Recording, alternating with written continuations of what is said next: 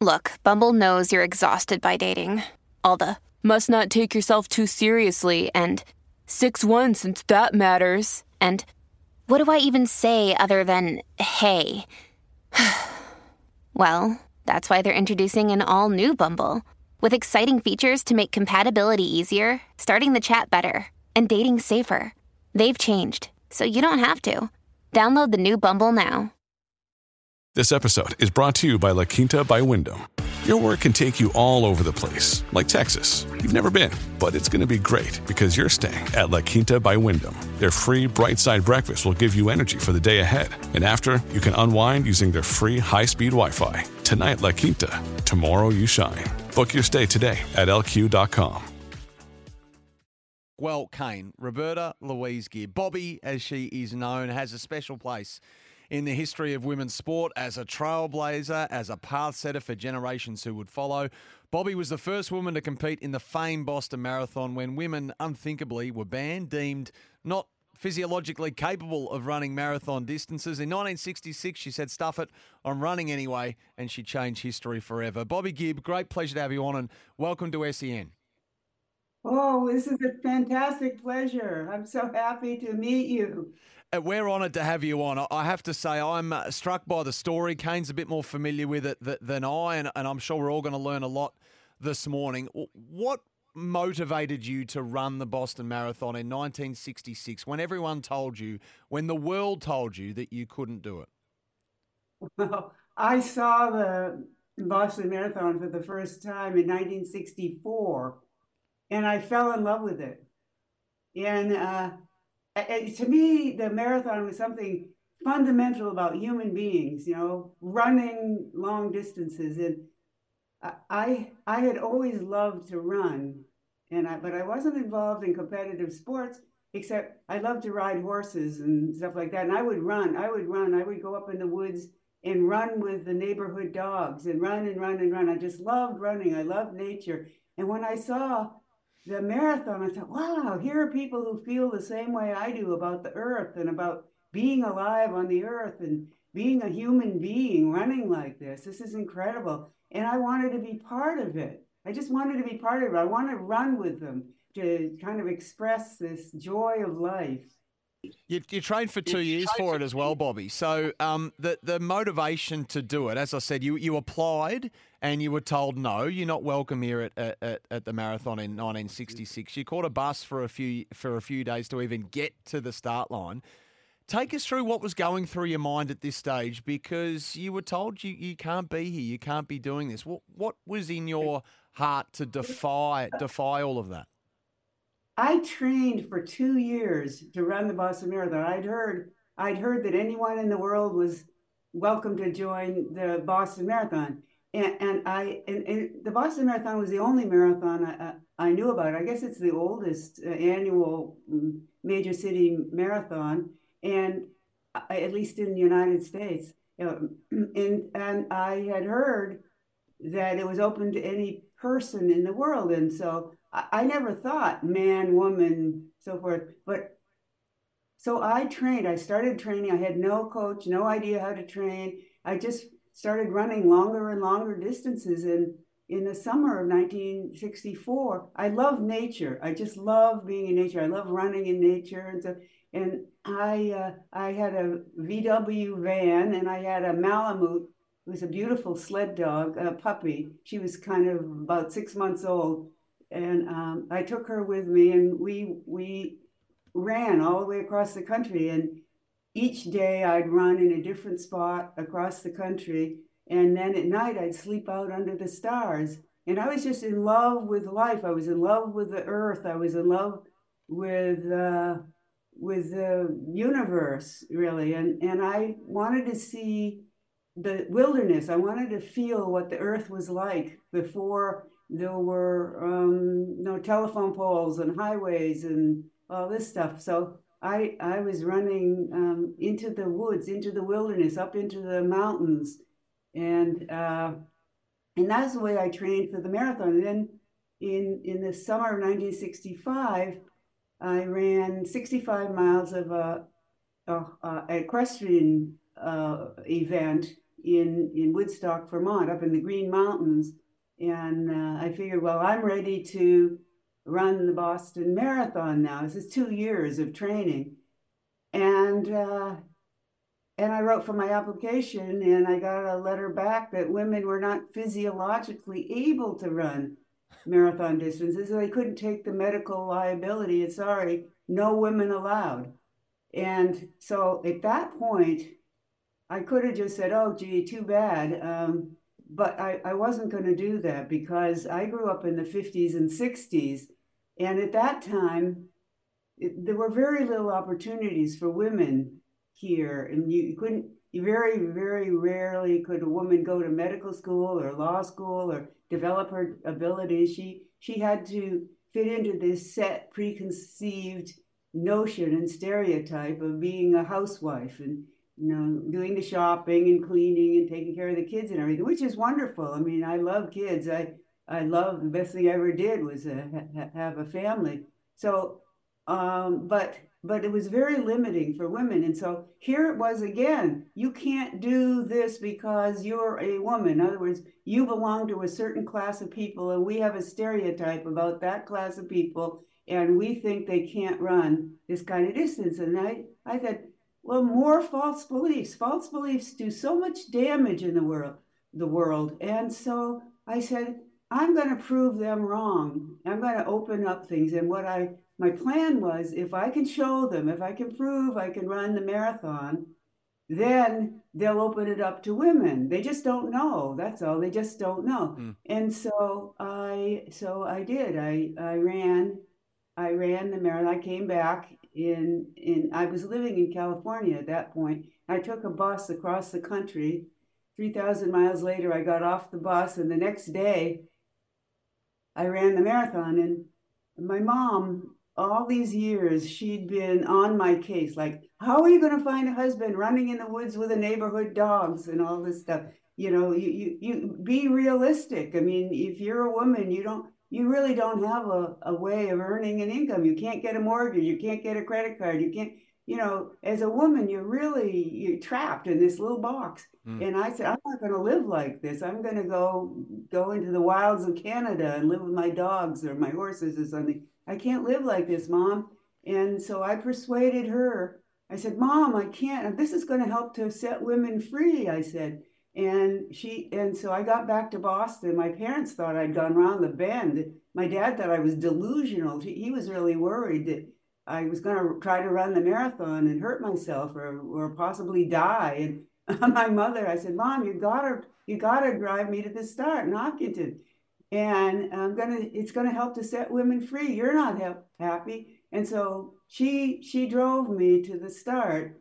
And along the way, I said, gee, Mom, it's so nice to have you on my side for a change. And she said, it's something I should have done a long time ago. Wow. And then she said, I thought I had to make you conform for your own good, so you could survive in this world and be realistic. For your own good, I was doing it for that reason. And then she said, thank God I failed. And then, so we, it's like we hugged each other for the first time in years. And she dropped me off in Hopkinton, and I ran around I said, how am I going to get into this thing? I had my brother's Bermuda shorts on and a black bathing suit, and then under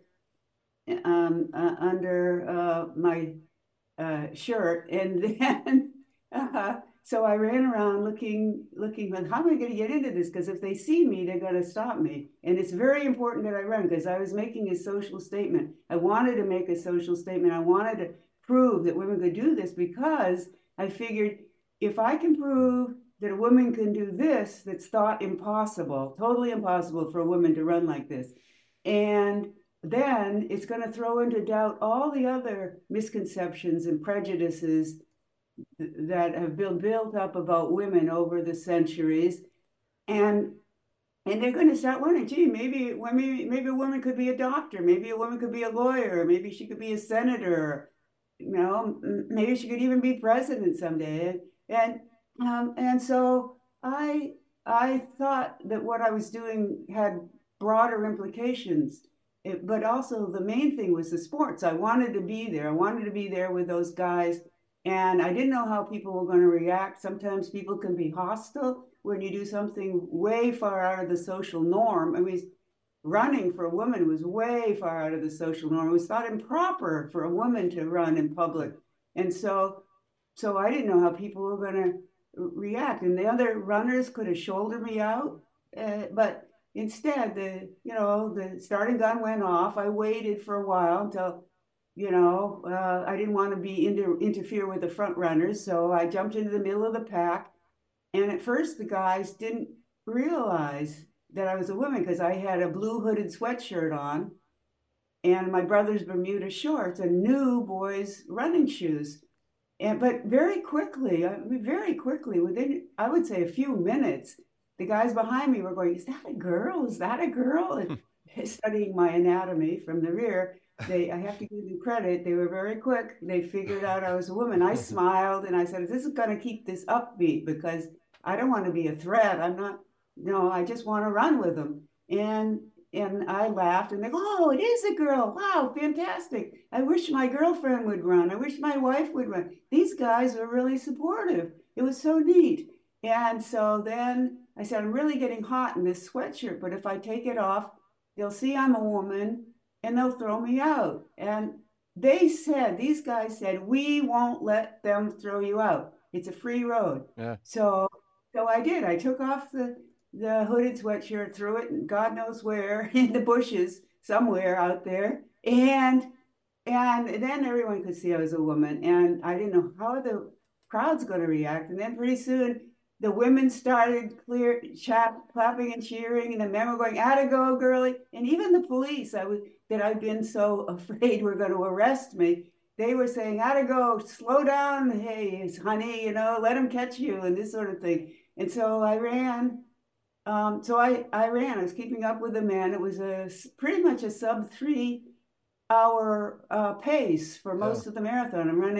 I go by Wellesley College is about halfway mark, and all the women are out there screaming and yelling and cheering. And one woman's going, "Ave Maria, Ave Maria." It's like at that moment, we knew there was no going back. Like things are never going to be the same again after this. And so I ran on into Boston, and then my new boys' running shoes started to cause me blisters, and the blisters were breaking through, and they were now on raw flesh, and they were hurting, and my pace dropped off for the last few miles, and my sub 3 hour marathon dropped off too, and I was just tiptoeing along. At one point, I actually took off my shoes and I was running barefoot, but that didn't work either because my bottoms of my feet were hurting. So I tiptoed in and I finished in about 3 hours in 21 minutes and 40 seconds, I think.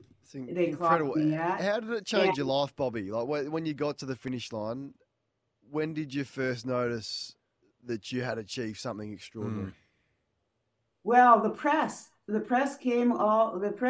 there, and they were all taking photographs, and then when I got to the finish, I was taken up. The governor of Massachusetts came down and shook my hand and said, "Congratulations! This is a fantastic feat that you've just performed. Come see me at the State House sometime." And then the next day, here I still have this. My mother saved this. This is what went out. You probably can't see it. Oh, wow. So you're holding up right now an old, it looks like a front page newspaper it's story. A front page headlines. Yeah. Hub Bragg. Hub is the hub of the universe. That's what they called Boston in those days. Hub Bragg, first gal to run marathon, is a picture of me.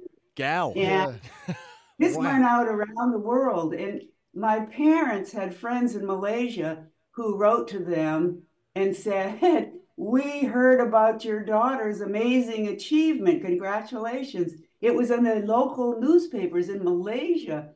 And the Japanese won that year. And it was in Japan, it was in Europe, it was all over. And it was like, wow, this was like a revelation to people around the world. And I think it helped to trigger the women's movement.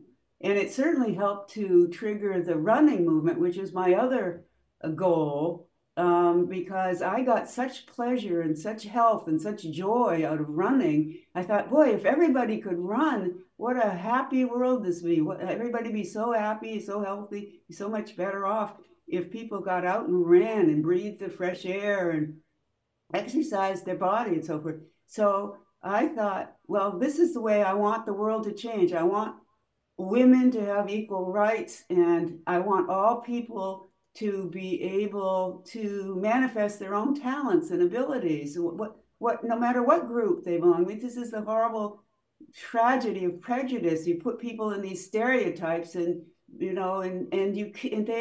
and then they're not allowed. So how can you prove you can do something if you're not allowed to do it? Yeah, yeah.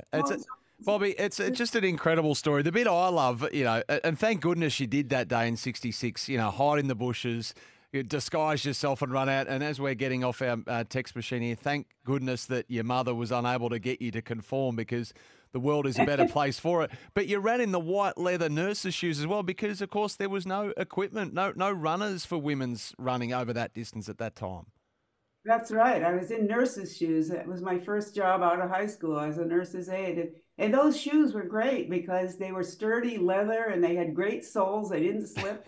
I could run in the woods, which is where I ran most of the time.